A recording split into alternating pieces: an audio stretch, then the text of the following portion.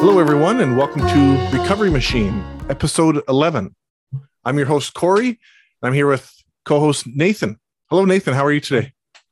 I'm doing pretty good. It's a Sunday, and I worked a 3-day work week, so that is good. I like it.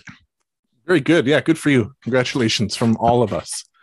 How's it going? It's good. Yeah, it's good. I did a beautiful 5-kilometer walk around a local lake this morning. It was just like a Tom Thompson painting. It was beautiful. And so I feel great. Awesome. And looking forward to this episode. So for our listeners, we have kind of a different and kind of a special episode today. We have a guest. We have my dad, my father, Ron, is here. Today we're going to talk about grief and resilience. The question has come up in so many meetings that I've been a part of, and in discussions I know that, Nathan, we've had about what to do when you're maybe early in recovery or at any point in recovery, and life doesn't necessarily get easier right away. Oftentimes, abstaining or stopping our substance of choice leaves us with a host of challenges. And then just because you're in recovery does not mean that life gets easier. And sometimes it gets a whole hell of a lot harder.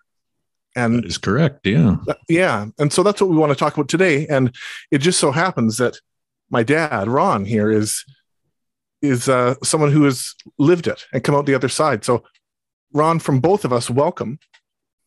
It's a pleasure to be here with both of you this afternoon. Thank you. Yeah, good to have you on. Good to finally meet you. Nice to meet you, Nathan. So we're going to kind of format it as we have done in past episodes, where Nathan, you'll ask Ron a series of questions so we can get to know him, and I'll fill in any blanks and ask some things that come to mind as we go. Ron, we have your consent? You sure do. Excellent. All right. Yeah, take it away, Nathan. Now that the legalities are taken care of, we can move forward. So I guess basically we're going to start with kind of getting a little bit of a history from you, Ron. And we're just going to move along and discuss some past issues you had with alcohol, and then one major challenge specifically that you faced. We'll go through. We've got a series of questions here that I think will illustrate how you, starting from your struggle with alcohol, and then getting past that, and then maintaining your recovery throughout a very trying time. So can you give us a little bit of a backstory, like where you grew up, as far as, are you from the Lower Mainland? Is that where you started out? No, I grew up in Regina, Saskatchewan. I lived there until my mid-20s. I had what I consider a fairly normal family in many ways. I had 2 older sisters, and they were 10 and 11 years older than I was. Wow. So and almost 2 families. Then there was myself and a younger sister and a younger brother. So there was 5 of us. And my father was, prior to coming to Canada, he worked in the coal mines in Wales from the age of 14, and then immigrated to Canada when he was about 19, and ended up in Regina. My mother was a Saskatchewan girl, stay-at-home mother. She suffered from depression, and my mother died when I was 25. As a kid, I lacked a lot of things in terms of personal. I had little confidence, terrible self-image, and just a real aversion to some socializing, because I wasn't confident in doing it. So I went to school in Regina, took an undergraduate degree in Regina at the university there. And in 1966, when I was in my early 20s, was married. And out of that marriage, I had 2 daughters. And that generally was my focus of Regina. After I got my degree, I was fortunate enough to get a job in a new residential treatment center for disturbed and delinquent boys. Oh, wow. And I was looking for something because nothing interested me. At university, I would take whatever I thought I could get a mark in. And by the end of it, I'd finished the degree, but still didn't know what I wanted to do. So when I tried this, I loved it. And that then led me to say, I've got to go back and I want to get a master's degree because I want to keep doing this. So that's when I left Regina, came back after the degree, and my career continued for a number of years with that organization. Okay. So what exactly were you studying after you picked a direction? Social work. Social work. Social work, yes. Okay. So you worked at this facility for a while you were in Saskatchewan? Yes. Okay. And after I came out to UBC to get a master's in social work, I went back to that agency and then worked into supervisory and management jobs. And I stayed there from 1969 when I came back to 1977. Okay. And then for some reason, you decided to move over to BC. Was there another career opportunity, or how did that work out? Well, it worked out generally because during the last few years, 2 years, actually, 2.5 years that I was at that program, I held the position of director of the program. The existing director was away getting his PhD. And then when he came back, things were, it's difficult for somebody to be away and come back and step in again. And even more difficult when the person that was running the show is still there and has his loyalties. And I thought, well, I've always, since coming back from BC, coming from UBC, I thought BC would be a great place to live. Sure. So I started looking in the paper and applied for 3 different jobs, one in Montreal, one in Calgary, and one in BC, hoping the BC one would be the successful one, and it was. And so in 1977, the career went from Saskatchewan to British Columbia. Okay. And you were married at that point? I was married at that point, yes. In 1977, I got married in 1966. And we moved in 77, and the marriage dissolved in 79. Okay. Rather an acrimonious dissolving of the partnership, but it ended in late 79. Okay. So yeah. And you had 2 daughters with the previous marriage. Yes, and they were living with their mother. Okay. When the marriage broke up. Okay. So you're down working as at UBC in this new position, and what kind of stuff were you working on in the program at that time? Out here in BC? Yeah. Well, it was a new program, and it was part of what the government at that time called a youth containment program. So it was a juvenile jail. Okay. With no bars. It was containment through some degree of isolation. It was in an isolated forested area. And basically it was the worst kids at that time in the province who were heading to the adult system once they got old enough. But it was a challenge in trying to apply some of the things I'd learned in the treatment center to what amounted to a jail. Right. And there was frustrations in that. And I think I made some headway. And there were certain things I didn't like around the notion of working in a jail, and tried to make it a little softer, right. A little more amenable. And I think we were able to do that. And so that's where I got my start out here. It was a program that housed 30 kids, and with some success and some failures. obviously. Okay. So this was there a juvenile program before that, or was this one of the? It was a new one, Nathan. A new one, yeah. The government had announced it as a result, I think, of many instances and many examples of juvenile crime reaching a point where particularly the politicians said, we can't deal with this anymore. We need something harsher. So within the province, there was 2 facilities, one in Victoria, one in Vancouver, that were contained. They were jail type facilities, locks and bars and the whole thing. And then 2 open camps, one on the island and one in the Fraser Valley. Okay. So they put the camps far enough out in the bush that basically you can't run away, or it's difficult to run away? That was good in theory. Spent a lot of nights out on the road looking in the middle of the night for kids that had run away, I'll tell you. I would imagine so. Yeah.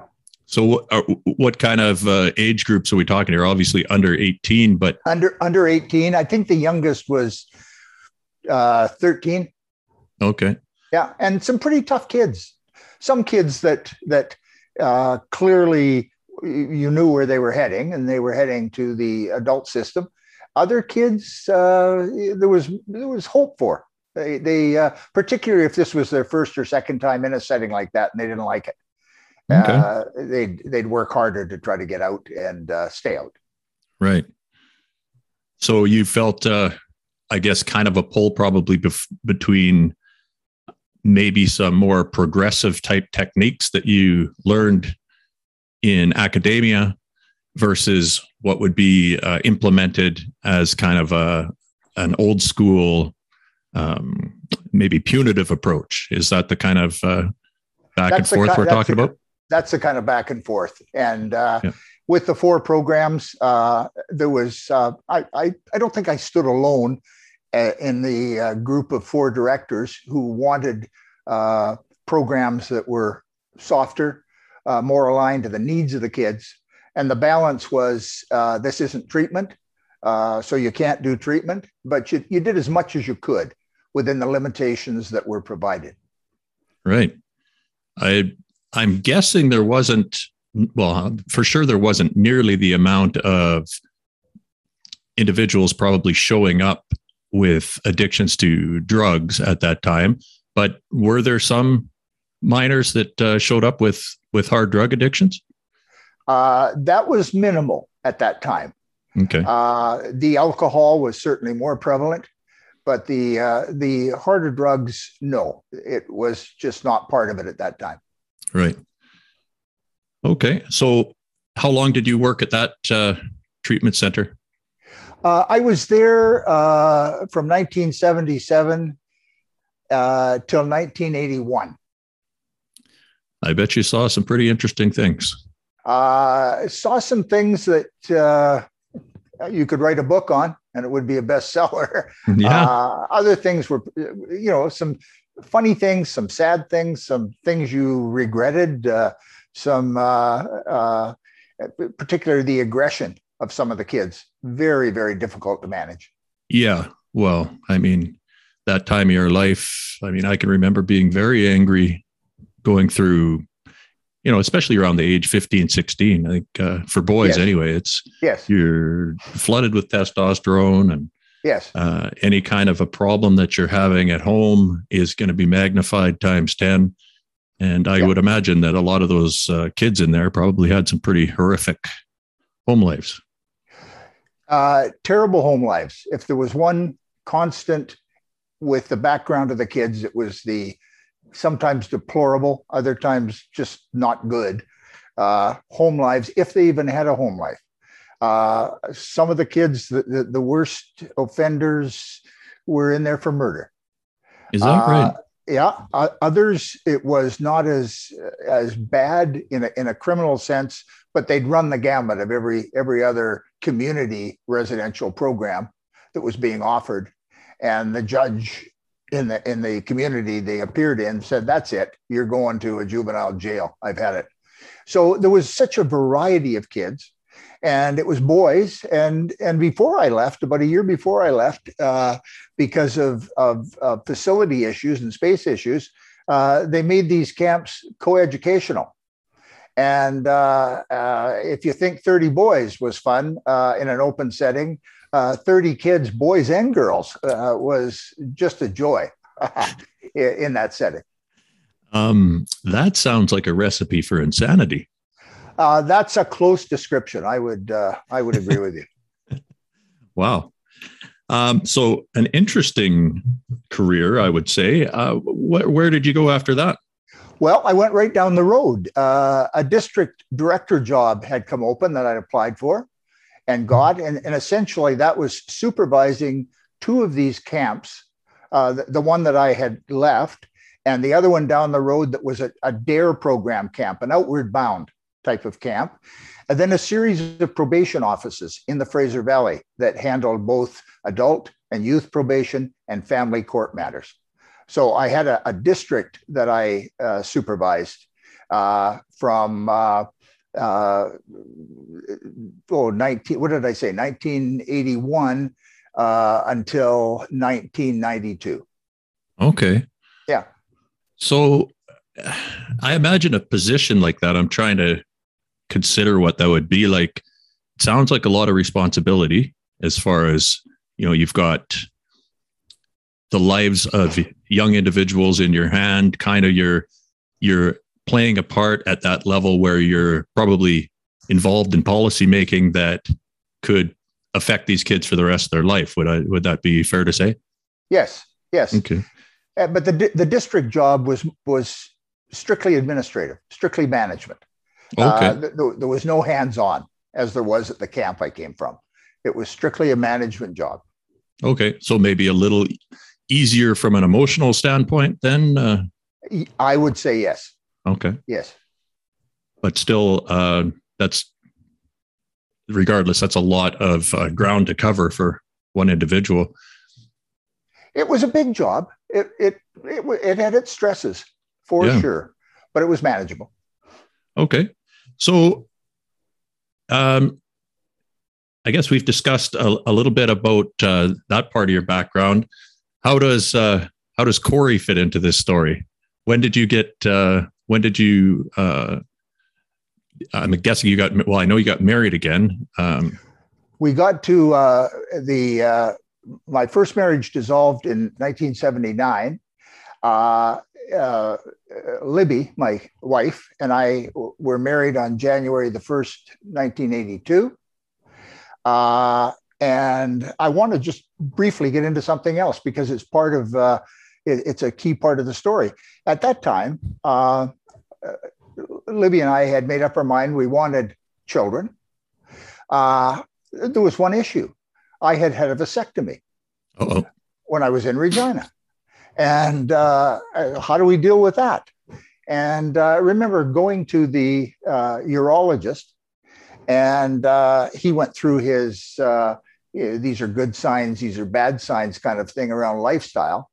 And at that time, he asked if I drank, and I said no at that time. And he asked for how long, and I told him. And he said, well, that's great. That makes a big difference in what we're going to try to do. And he explained what they were going to try to do. And it was a relatively new technique at that time.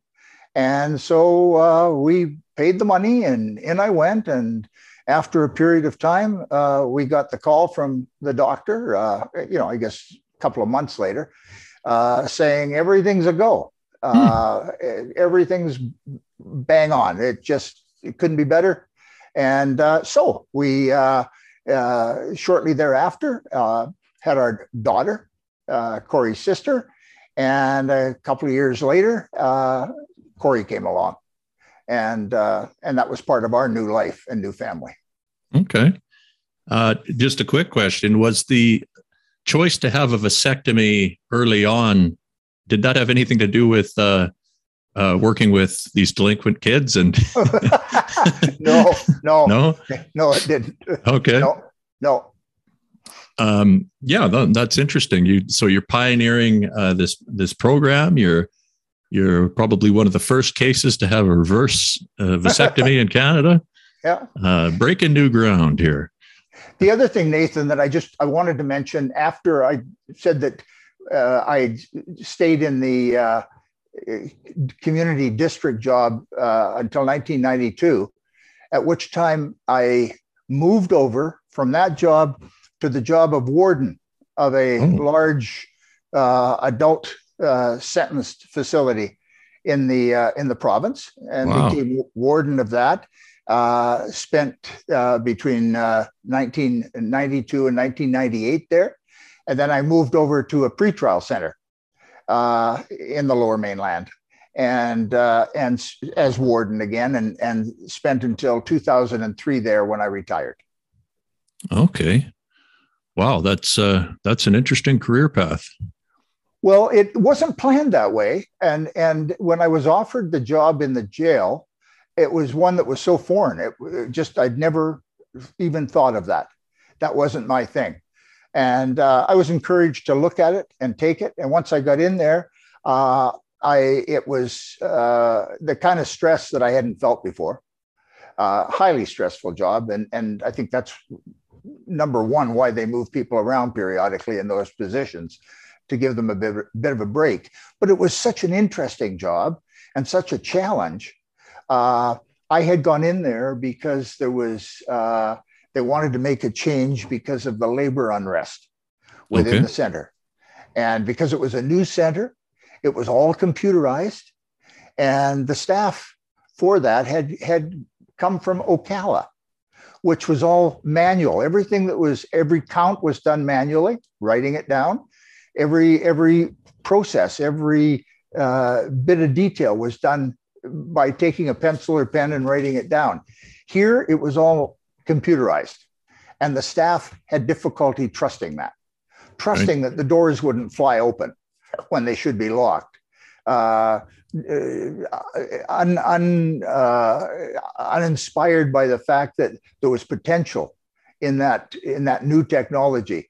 And so the first year and a half of the program, when it opened initially, was a bit of chaos. And they wanted to make a change to see if that would help. And so that was what moved me from A to B unexpectedly. Oh, that sounds like a terrible position to start in as far as stress is concerned. It's a lot of that is actually still happening, especially in the medical field. Some of our older practitioners are faced with learning this new technology as far as medical records are concerned and stuff like that, versus the old school way of writing on a pad and paper and keeping patient notes in a book and stuff like that. And sure.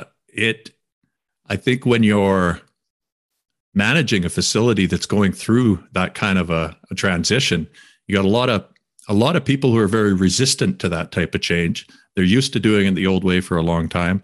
And you've got to come in there and somehow figure out the logistics and then deal with the personnel on an individual level as well.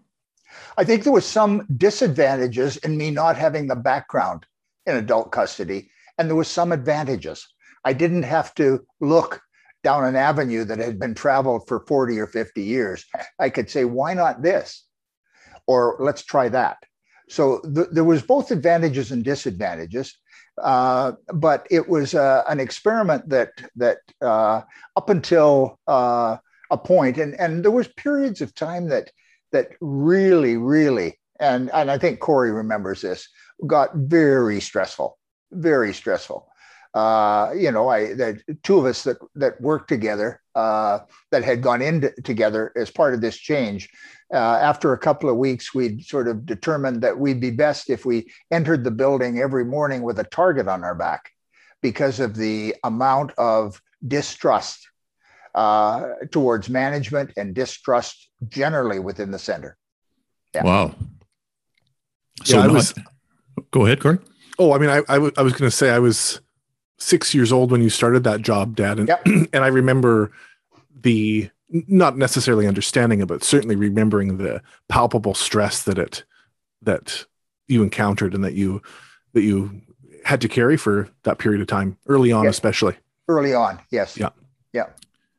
Yeah, kids are sponges at that age for that type of stressful energy. They're very receptive and able to pick that up. I guess the question is that we might be leaning towards is your relationship with alcohol. And up to that point, it seems like maybe you were either a non-drinker or drank very little. Is that safe to say? Oh, I think when I look back, Nathan, and I mentioned before a low self-esteem, low self-image as a kid, I think the drinking issue for me started at the last year or so of high school and into university. And it wasn't alarming, but for, a social evening, a group of friends going out, and I don't know what they do now, but at that time, one of us was old enough or big enough to go in and buy a case of beer. Mm-hmm. And then we'd go out in somebody's car and sit and drink the beer. And the thing I noticed was I would become inebriated in that process. Not necessarily flat out drunk, but inebriated, where the guys around me were feeling it, but not like I was. And the drinking got worse in the next few years around university. There were times where I would welcome, as much as I didn't like socializing, I would welcome a social event like a party, because I didn't look at it as a party. It was an opportunity to drink. Right. And when I drank, I could socialize with people up to a point, and all of the inhibitions and all of the, I can't say hello to him. I went away, and I became the life of the party. Sure. Probably the pain in the butt of the party, but the life of the party notwithstanding.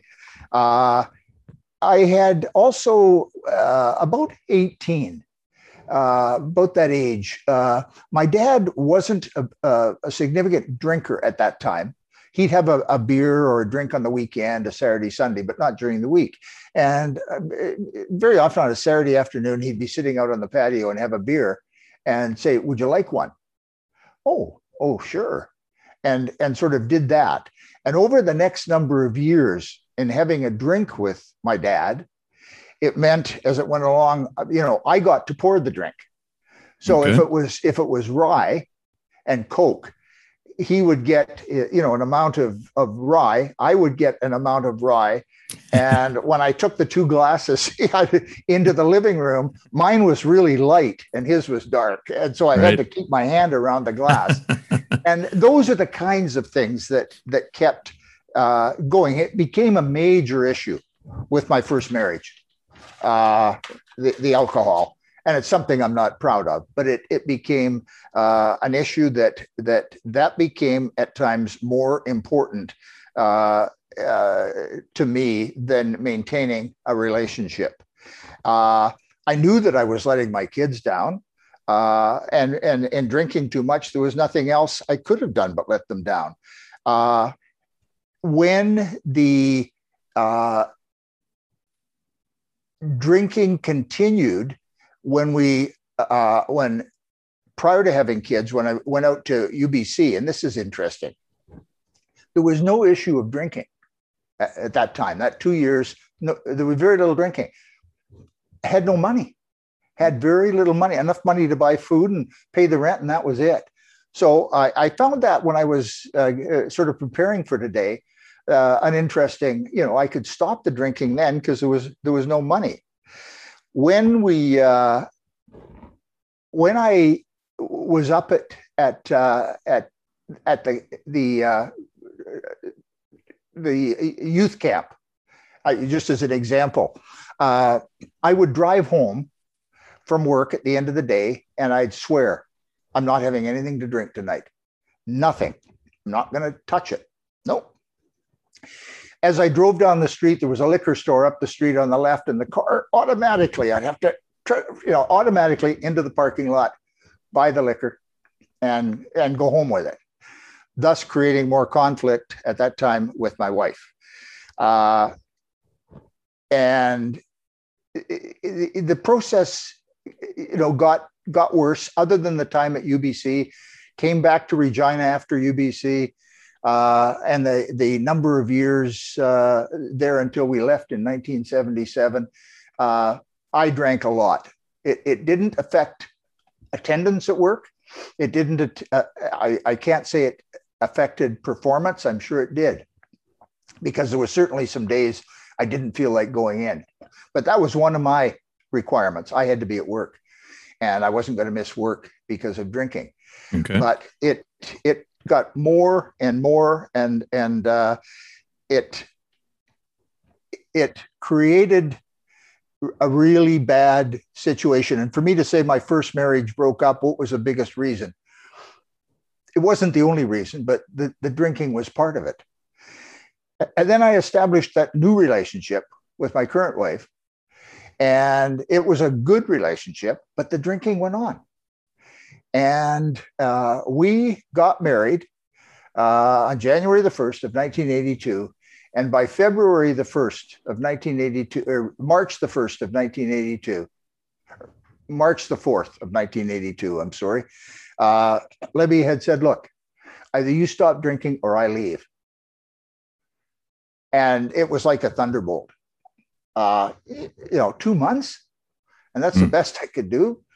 And that was the point, Nathan, that I quit. Okay. Was she, what was her relationship to alcohol? Was she just a social drinker, non-drinker? A social drinker. There was times, I think, to keep me happy where she joined me. Yeah. In having, she would have one drink before supper. I would have 3 or 4.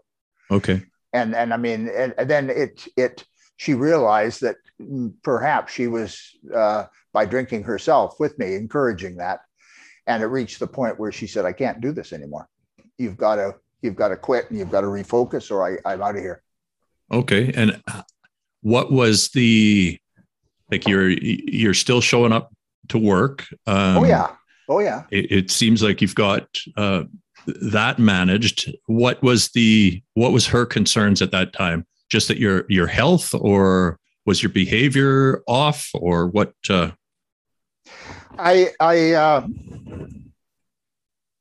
When I finished, I had my last drink, my behavior was still cold.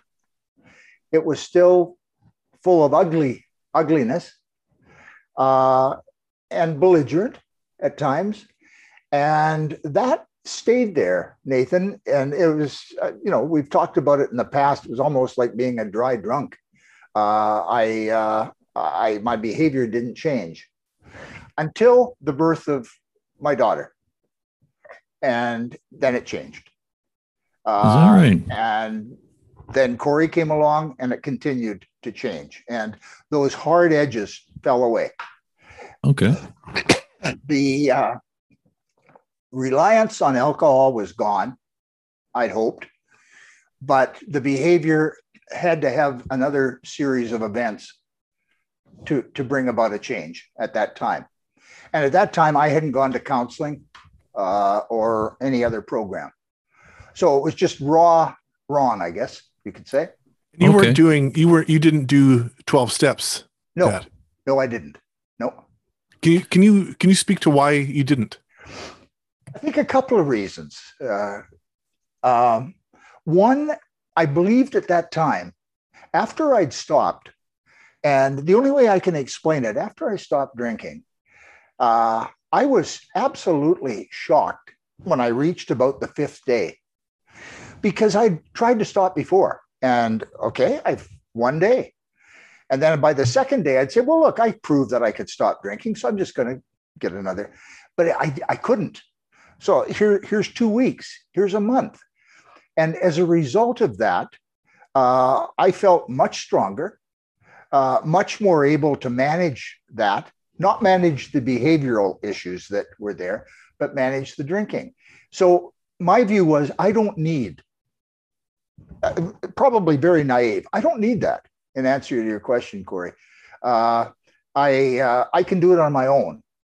And the other thing, I had known a number of people that I'd worked with who's either a relative of theirs or themselves had belonged to AA, and nothing but positives. They just loved the experience, but it didn't turn me on.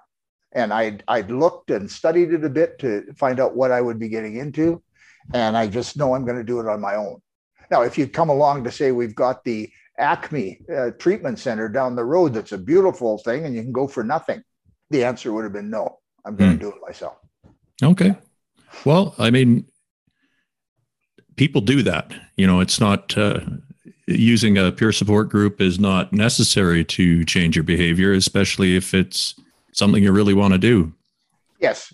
Yes. And having proved to yourself that you were able to get away from that behavior pattern, and saying that you were left with, I'm assuming here that the alcohol kind of brought out you mentioned as a hardness to your personality, or a sharpness that was maybe worse when you were drinking and then persisted even when you stopped.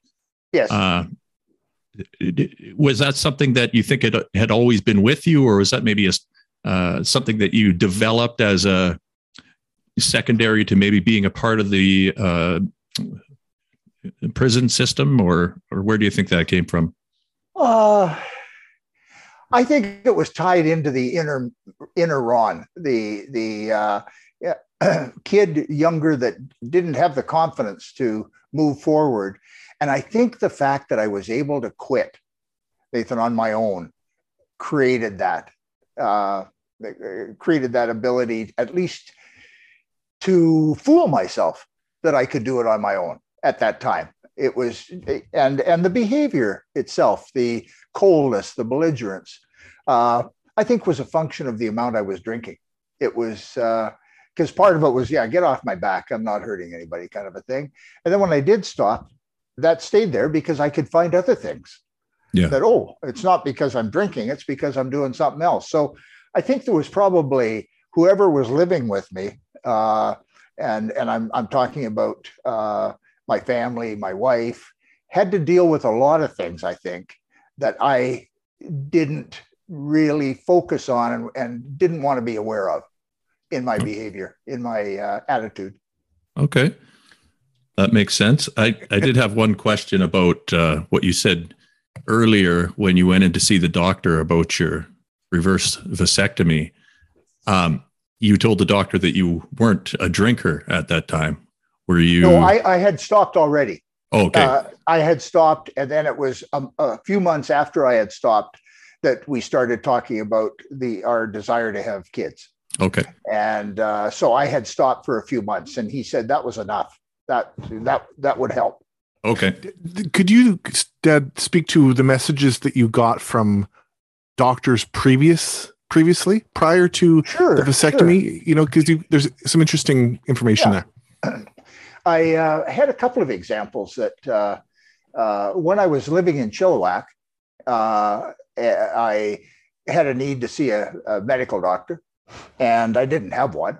So I looked one up and went and had an appointment and walked into his office, and whatever was wrong with me, he said, no, there's no problem. I'll just give you a prescription. That's fine. And he said, any other issues? And I said, well, I'm starting to get a bit concerned about how much I drink. And he said, how much do you drink? And what do you drink? So I told him, and at my top, Nathan, I could finish close to a 26 a day, and I was drinking 7 days a week. But at that time, I said to him, well, maybe I probably lowered the amount to talk to him. I said, half a bottle, 3/4 of a bottle a day. And he said, what are you talking about? He said, I drink more than that. I wouldn't worry about that. So I left his office feeling just $1 million. See, I'm right. I don't have to stop drinking. Yeah. And I had a doctor as well a number of years later that he made kind of the same kind of comment that why are you stopping drinking? If you don't want to drink hard liquor, drink beer. Yeah. He said, that's what I do when I need to slow down a bit, I just go to beer. So he said, Ron, start drinking beer and you'll be much happier. Okay, so there it goes again. I don't have to stop. My doctors. So there was a couple of examples like that I actually used to my benefit to say, I don't need to stop. It's a sign of the times too. I mean, it used to be like in the 70s and 80s. I mean, you look back, everybody smoked, everybody drank. Yep. There was way less emphasis on health in general. Yep. And it's interesting that you said that you told your doctor the first time that you drink maybe half or 3/4 of a bottle, because doctors now are trained to double or add a third to whatever the patient says. And yes. And that would have been pretty much bang on in your case. That's exactly right. Absolutely. Yeah. But, I'm sure other people have run into that going in and seeing their doctors too. Absolutely. Either about smoking or drinking. Yeah. Yeah. I'm just going to pause us for 1 second here, guys. And we're back. Sorry about that, folks. I had to change my shirt. I was too hot. Right on. So I guess we can continue from there up until, so you had decided to quit drinking and you'd managed to pull it off. When was it that you got around to dealing with this kind of inner Ron that was maybe a little cold or harsh? Well, I think at that time, and the biggest help that I had with the issue of drinking came from my wife, and she is an extremely strong person, and she did things that sort of she developed a very routine structure, which I live by for our home life. Everything was predictable. We talked a lot. We talked endlessly. Mm-hmm. And I think if I was to be completely honest, Nathan, some of those traits are with me today in a more contained fashion. Sure. But as we went through that and particularly started planning for our two youngest children coming and joining us, life changed, because then we moved into a house. Our life became, in my view, much more positive. To maintain the house and the yard, there was a focus of work that had to be done, and I'm the one that's going to do it. My wife's family was extremely helpful, all of them, in terms of their assistance in being able to move that along. And they had a history in parts of her family with alcohol issues as well. So they knew what their sister and their daughter was dealing with, but at the same time, they were extremely fair and good to me to provide as much support as possible to get the drinking under control or stopped. And I think the personality issues, just some of them mitigated at that time slowly. Other ones stayed with me and faded by the way. And there's still some here today. When I'm on, I'm on. When I'm off, I am a little more difficult to deal with. Sure. This is the case with being a human being. Yeah. Was your wife surprised to see that you just kind of turned off the drinking like that? No, I think she was, to be honest, I think she was probably desperate enough that I deep down, I kind of think she, with a very direct warning, either you quit or I leave. And she knew that I knew she was serious. She would have walked out tomorrow. If I came home and with a bottle, she would have been gone. So she was the one that established and provided me strength. And I've had a lot of time to think about that. And she was the godsend for me. to help me out of it, and to provide the support and understanding to try to get me to the next step and the next step and the next step. Yeah, that's interesting that she knew to draw that line in the sand. She guessed that it was going to be the right thing for you. And she also knew you well enough to know that there would be a good chance that you would actually change your behavior if faced with such a threat, which I find that pretty interesting. Yeah. I mean, I see you two as about as close to soulmates as you could get. And Mom knows you extremely well. And I'm sure even then knew you extremely well. Yes. And that I agree that she probably just knew that was what needed to be in it, but also was looking out for herself and setting a boundary there for herself that had to be done. Well, it had to be. She had to. She would have gone down with me, because I don't think I could have gone on a lot longer without something happening that either destroyed my life or both our lives. I think so. We've said that before in our family that really saved your life. It did. It was. I wouldn't be here today without that. What a wise woman. Oh, really wise. So having spoke to that, how did things continue once you had kids, and you must have kind of found other things to do? I guess you're saying that you moved into a house, so you had kind of new maintenance tasks and stuff like that. What other things were you doing at the time to kind of keep yourself busy? Well, I mean, the work around the house, it was all we could afford. It was a very small old house. So it needed lots of attention, lots of love, had a big yard. And I did a lot of work in the yard and improved that. I recall coming home from work and sort of taking the kids for a walk. And then if it was still light, working out in the yard for an hour or an hour and a half. And I enjoyed it at that time. So I did that. We had our hands full with our new family. And at that time too, my oldest daughter, Megan, was living with us when we were in the house. And she had originally, with the breakup, had lived with her mother. And then she had said to my wife one day, "I never want to be separated from my dad again. Can I come and live with you?"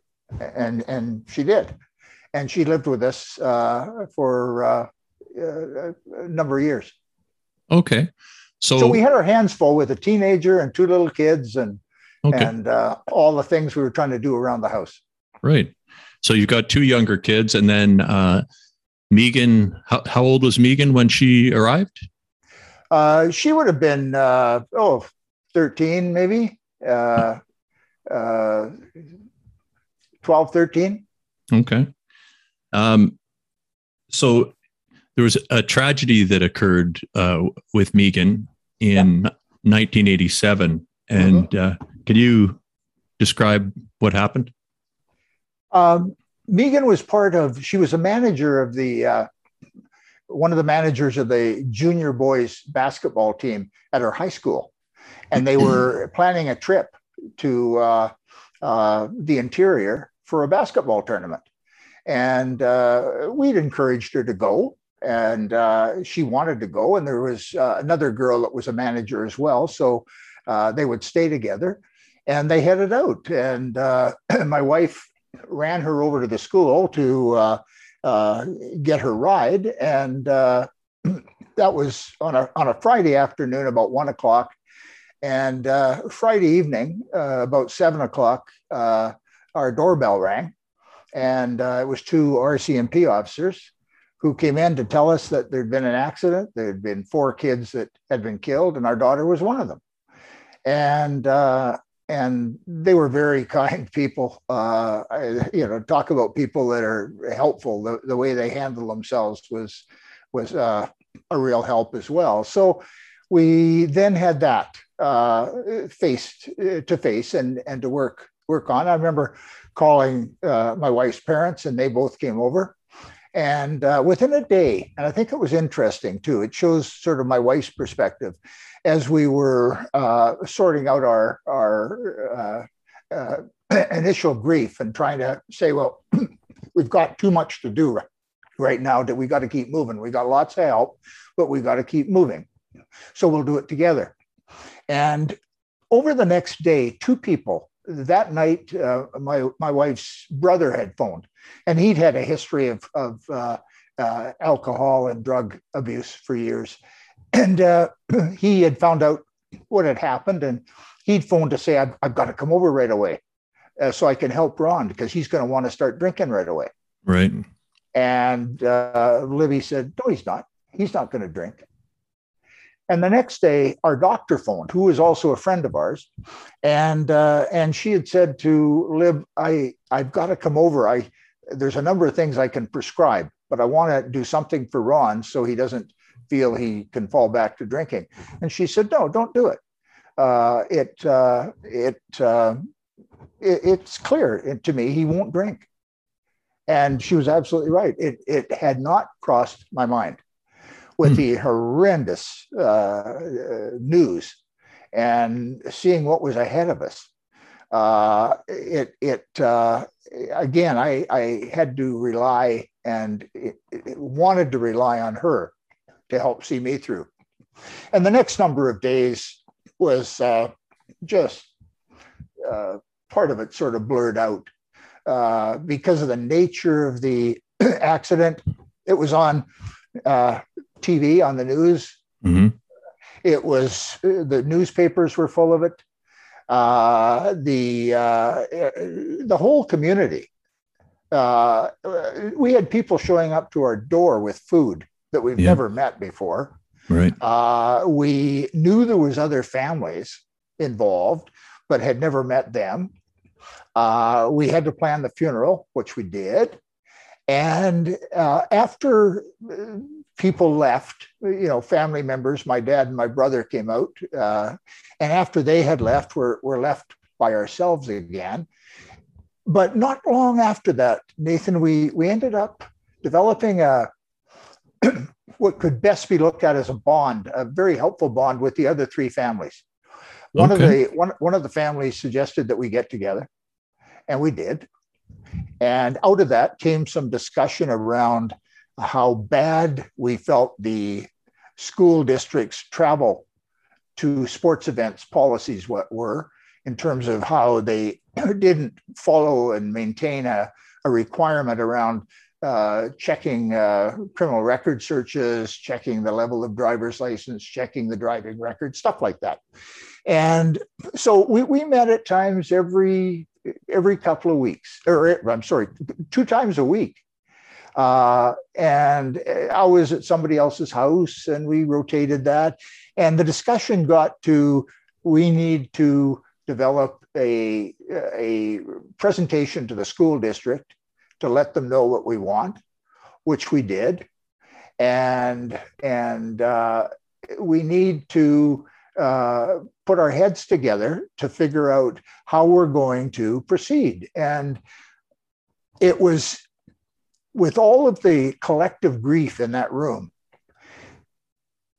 we, as 4 families, were the only ones who knew what each other were feeling, what each other had experienced. And we knew every detail of the accident, how it happened, where it happened, why it happened, and the extent of the devastation around people losing, families losing their valued teenage children because they went to a school tournament and got were killed. And as a family, Liv and I benefited from that. And I think the other families did too, because on any given day when anybody was down, all they had to do was pick up the phone and call one of the other family members. And you knew you were going to get a fair reception and an understanding at the other end. So that really, really helped us. Was that something that was suggested to you, or was that something that just happened organically, that your your wife and yourself ended up kind of getting to know the other families? No, it was initiated by the husband of one of the families. He said, let's just get together. And there may be some benefit in just socializing. There may be, he obviously had a little bit of an agenda, and that was to pursue some of the things that he had looked into after the accident and didn't like in terms of how it was handled. So there was a reason, but the support, the help was the primary. It actually makes a lot of sense. And I wonder if that's something that they recommend for similar tragedies that happen now. I wonder, if you're still in contact with those other families, I would be interested to know how many of the husband and wife couples are still together. We are not in contact. The contact went on maybe for 4 years. Okay. In that range. And then it just sort of, and Liv and I both said, maybe now is time to, if there's anything meant to keep connected, it'll happen. Right. So I don't know if they're still together or not. An interesting question.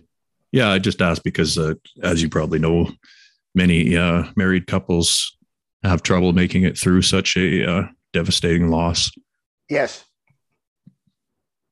So I guess one way that you processed the event was kind of getting together with these other families, finding support through them, and then maybe putting some of your energy into righting a wrong that you felt was, a situation that you felt was inadequate with the current guidelines or standards for the Yes. school at that time. Yes. That was probably helpful. Was there other things that you used to kind of get through? Well, there were some things that were not sort of normal events. When I looked at the question, the inquest, and say, well, what's the value of the inquest? Lots of value. It was a process that lasted, in this case, 5 days.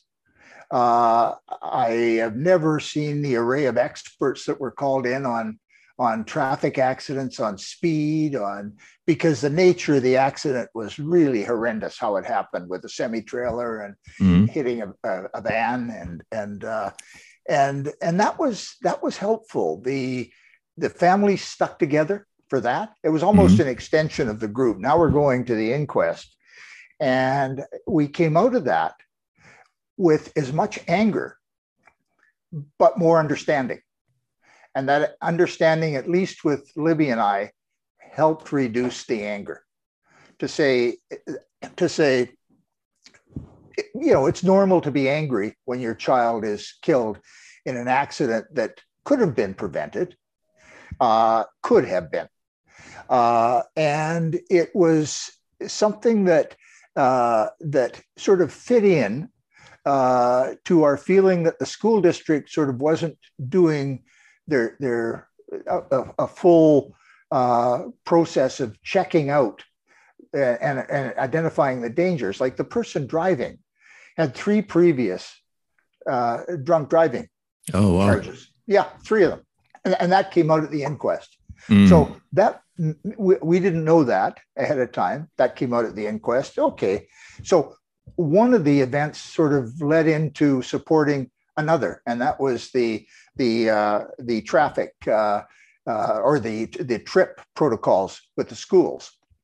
The other thing that sort of really helped all of us, and Corey was very young at that time, but we headed over. We were, floundering in the spring in terms of, now that this is done, what's next? And our doctor had said, well, I go to a place called Hornby Island every summer to get away. And it's a beautiful place. It's like Greece. How would you feel if I could arrange the people that I rent the cottage from? Maybe they'd rent it to you. We had no idea what it was or where it was, but said, sure. Well, that established for us, for me, a place of extreme beauty. that I don't think I would have noticed. Okay. A place of extreme beauty, and a place that I'm sure in the back of my mind, this was Megan's place, if that makes any sense. This was an idealistic, or no, it was almost a picture perfect representation of nature at its best. Nice. And thought Megan would love it here. Mm-hmm. She would have loved it here. And so I think we went back a number of years after that, each year for 5 or 6 or 7 years, back to the same place, and then started renting different places to try them out, and really, really enjoyed it. But it was a rejuvenation center for our family. Yeah. That wasn't planned ahead of time, but it fit in with, the 4 families. I didn't go back to drinking because I've said my wife and my kids, that's where the responsibility went. But the knowledge, getting rid of the anger, getting rid of the rage. One of the examples that we were talking about, and I wasn't going to mention it today, but I will, because it's the rage thing.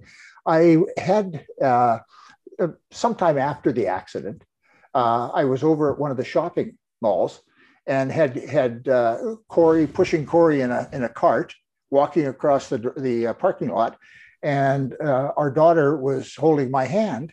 And as I walked in front, there was a roadway coming across, and I waited, and there was no cars coming, so I stepped out, and this woman driving wasn't watching and zipped right ahead and just clipped the cart that Corey was in. Oh, man. It. My response, I turned to her, stared her down, walked over, and kicked her front door, as hard as I could. Right. And thought, what have I done? And turned around and went into the mall. And the first guy at the door said, I saw that whole thing. Good work. He said, he said, you should have called the police. So, I mean, the rage was there. And that part took a while to work itself out. Yeah, I can't imagine, but with emotions on that level, it probably takes quite some time, no matter what you're doing, to process them to a point where you're at some level of peace with the way things went. I mean, we were talking about years and years. What did you take time off work when that happened? I mean, I'm assuming you took some time. What length of time did you? Looking back, Nathan, it was ridiculous. I took a week. Oh, wow. And what a mistake. What a mistake. I think I had a need, looking at my own needs and requirements, to get back to work.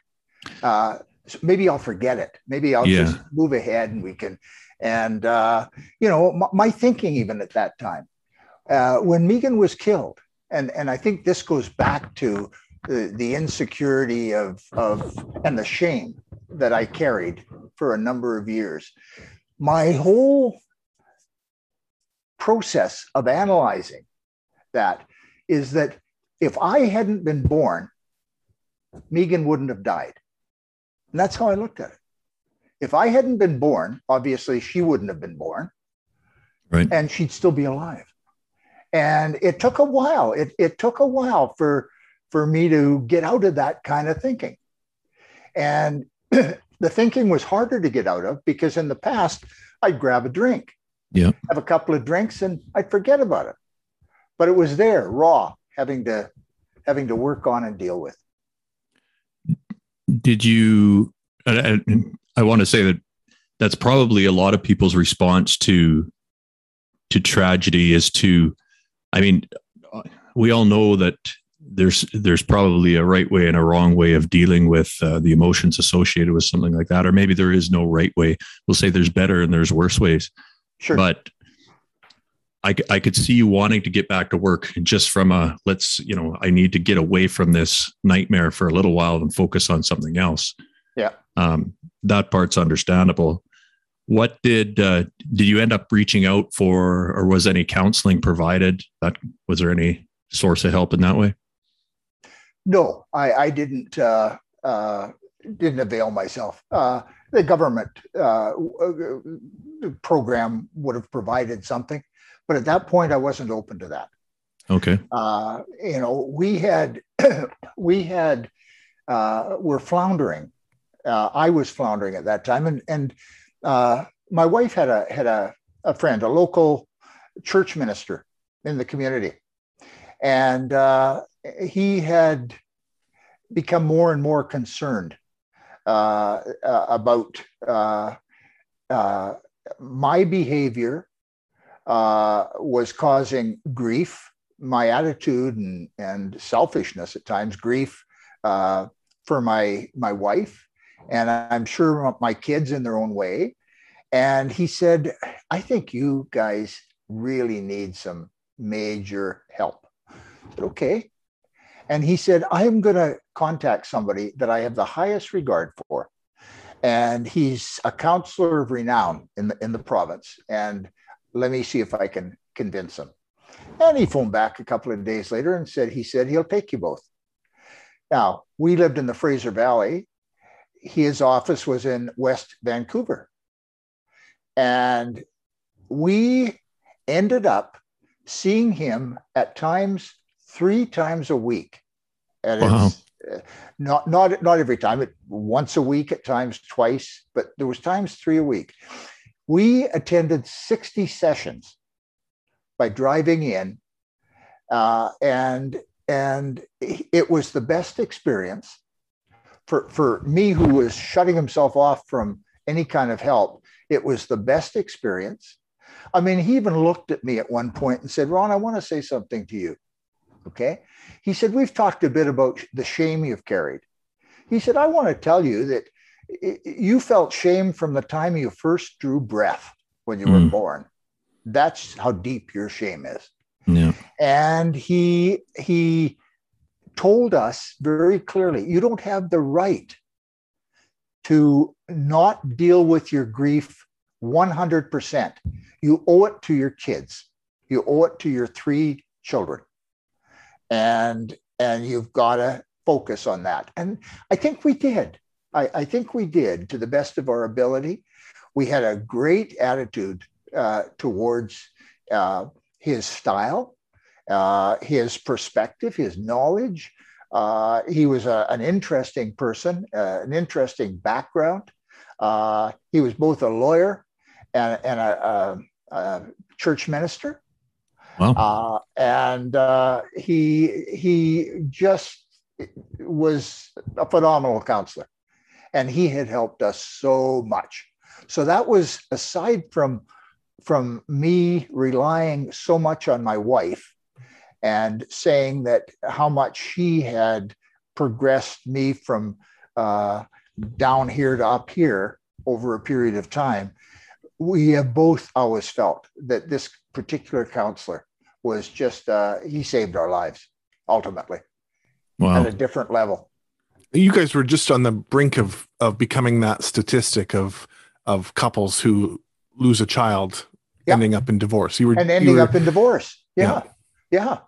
And Mom had told me that when she had originally, her friend, the minister who made this referral for us, she had said to him one day, I'm really having trouble living with Ron and his attitude and his belligerence at times and stuff.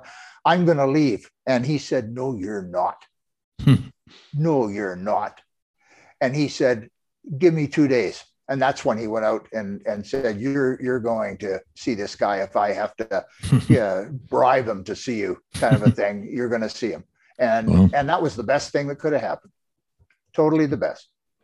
Amazing. Dad, can you speak to, just to provide a little additional context? Mm-hmm. I mean, you guys were, as if the story thus far wasn't enough, you guys were facing biblical levels of stress and challenges. Can you speak to the additional challenge that you guys were facing simultaneous to grieving Megan's loss? Help me out, Cor. I'm blocking a bit. Oh, it's the daycare story. Oh, the daycare. Yes.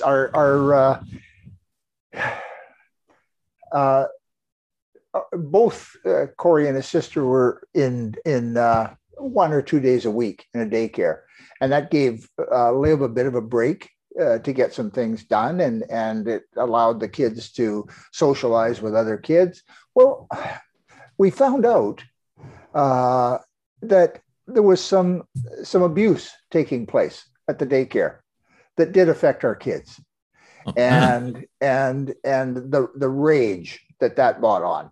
I mean, I could have gone in there and single-handedly whatever, but I didn't, and was advised not to. And the police were aware of it, and they'd said, no, just stay away. Good. But that was thrown in. And thank you, Corey, for reminding me. There was so much. I forgot about that here we have 2 young kids, and we're trusting a daycare center that was recommended by the local Community Services Society agency. And look what's happened. Wow. And so here's our grief, reproduced in another area, and we had dealt with that, and it took a long time with that to work that out.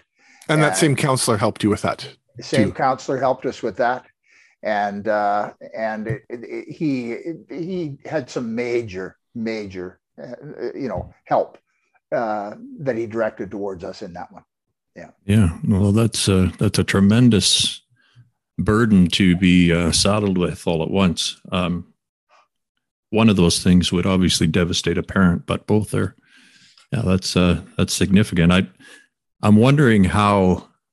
I mean, this must have affected your other children somehow. How did you try to mitigate all these events as far as their impact on your younger kids, including Corey? We as a foursome, the 2 young kids and Liv and I, we pulled together as much as I think was humanly possible. We did lots of things together. You'd have to see my wife and her mothering skills. They're just tremendous. And the time that was spent with the kids doing things, overseeing, and in both cases, they, particularly our daughter, didn't really, she was traumatized both with her sister not coming home, and now with this. And she turned inward, and it took it was a real battle to make sure that she came out of her shell, right? And eventually she did. And I just think that with all of the heartache we had and all of the stress and anguish, my wife and I worked well together to see that our first and foremost and only priority was our 2 kids. And I say 2 kids, my second oldest daughter from my first marriage was with us off and on. But I don't put her in the same category as Corey and Kate because of her age. Right. And she was had other interests at that time, and she was very devastated, but with the death of her sister, but had different resources. She lived in a different community, but with the kids, they were number one. They had to have our attention first and foremost before we did anything, particularly after work in the evening, for our own benefit. They got our attention totally, and that's how I think we said, well, if we need additional help, we'll get additional help, but part of it's got to come from us, and the major part's got to come from us, and I think it did. What did you do? Do you remember much of that period, Corey? What was that like for you? Well, I mean, at the time that this was going on, this was 1987. I was a year old at this time. Oh, okay.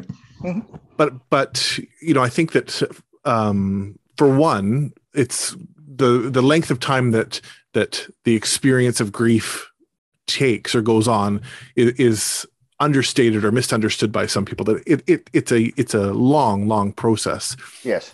So I think looking at it as an adult now, I understand that it was the context of the home that I grew up in, was growing up with parents who were working through this.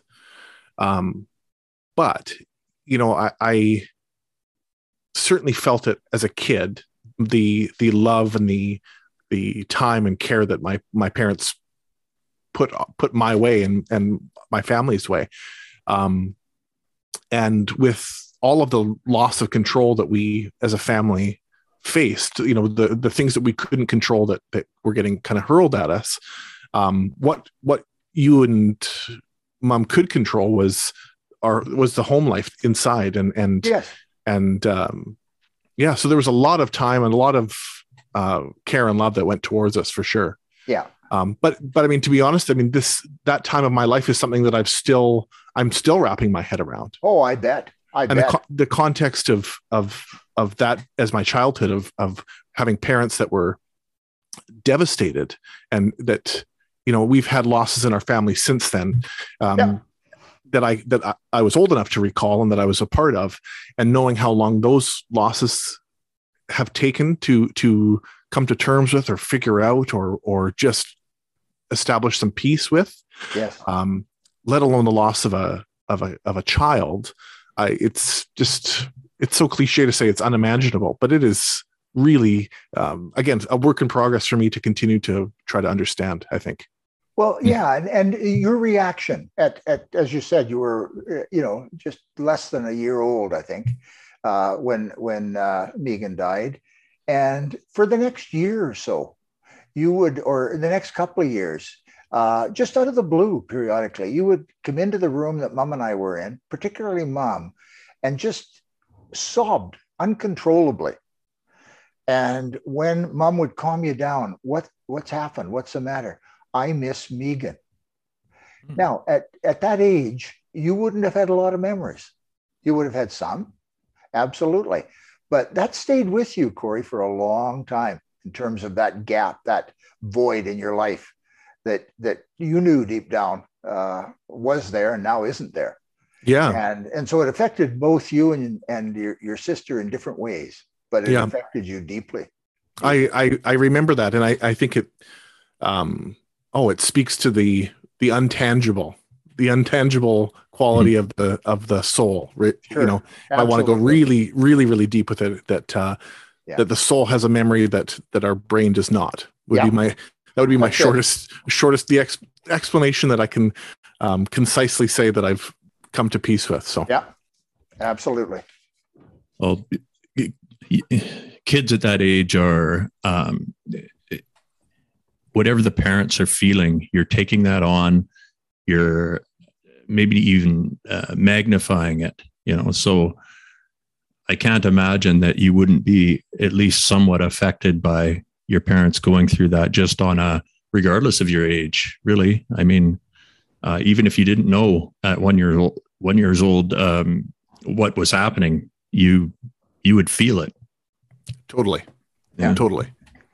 Yeah. And with people who are dealing with it now, I think there's a real value in parents utilizing the strength. And not every family has those strengths we're looking for, but many, many do, that rely on the strengths within your family to help pull you through it, to help lead you through it, to be with you when you go through it, and not do it on your own. Find something beautiful, like I used Hornby Island, that gives you a look into the future, perhaps, and something you hadn't expected to see, but see. And the other thing, give yourself permission to laugh.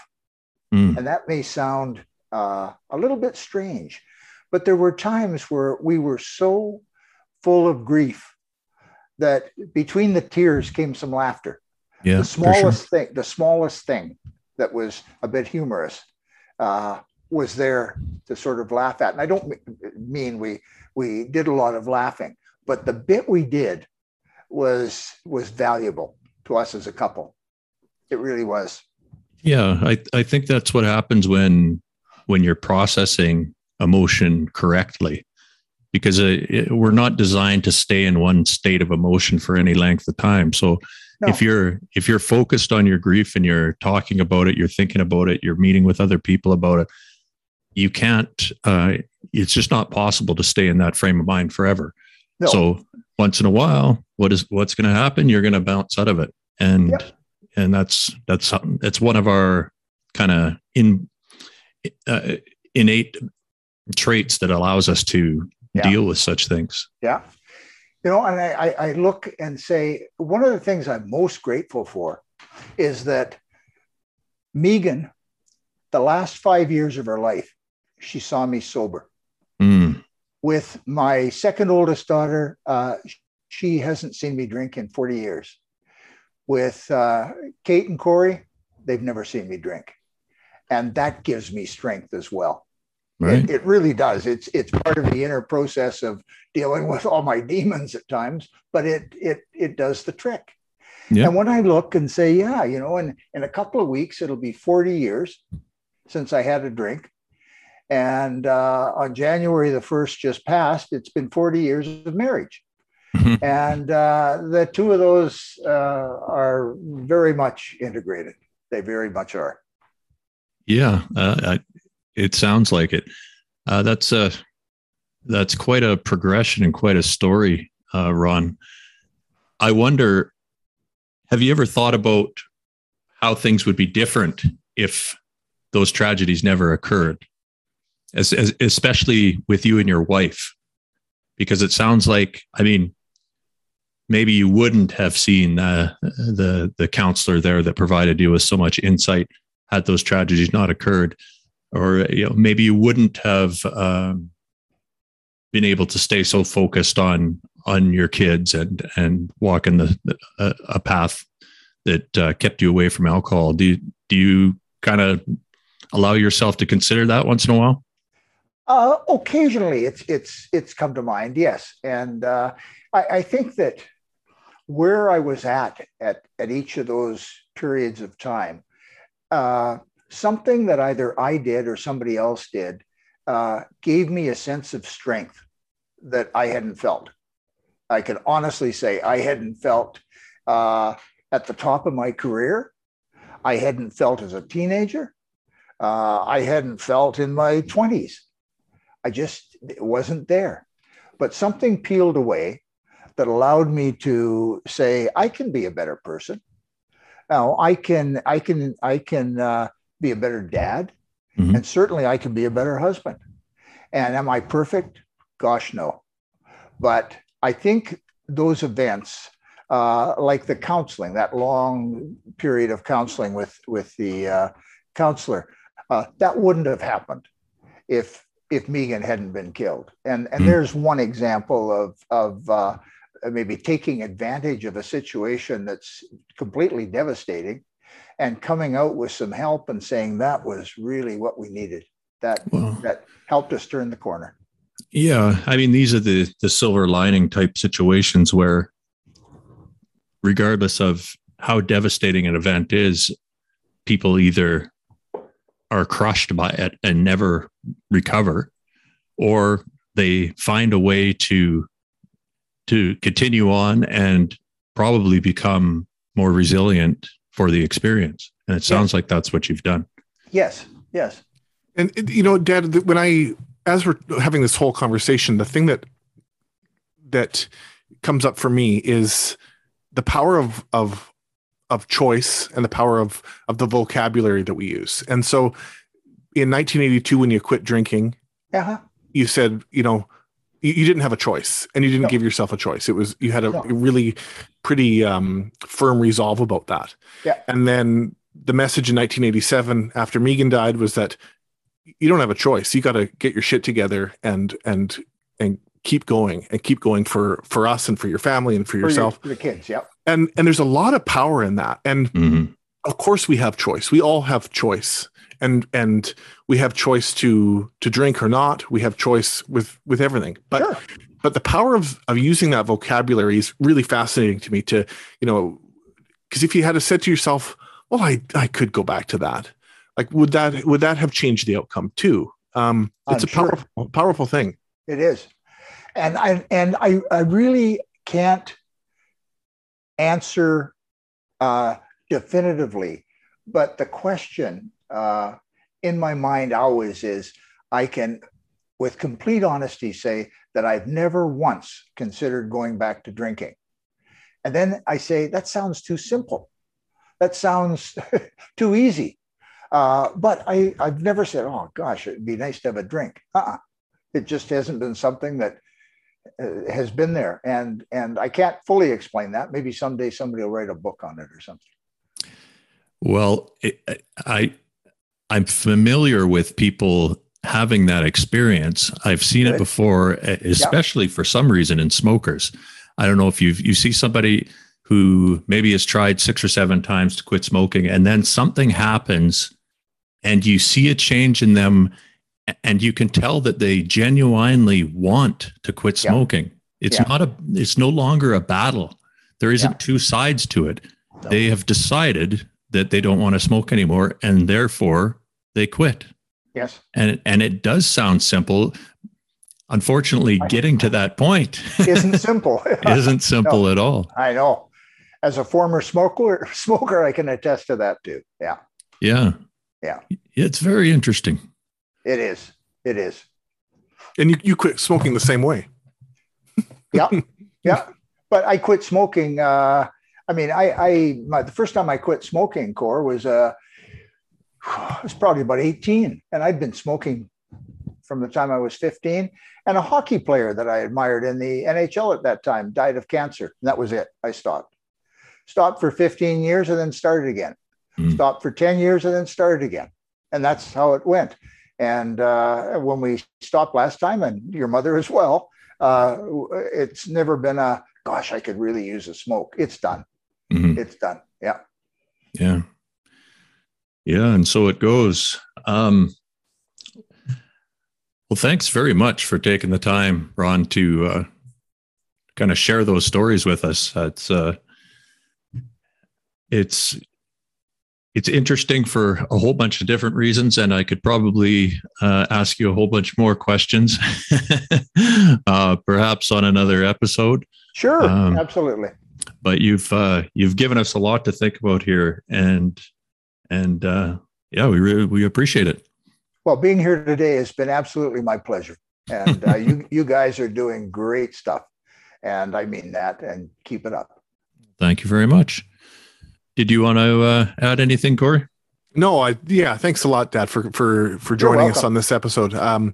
Your story, I'm familiar with your story. It's part of my story, but it certainly has been inspiring and helpful to me, and it's something I've reflected on as I've been on my own journey here. And good. And I think there's a lot of value, and I hope that it's helpful to our listeners too. Fantastic. Thank you. Yeah. All right, guys. I think that's a wrap for episode number 11. We will say goodbye for now and see everybody next time. Thanks, everybody. Bye-bye. See you soon.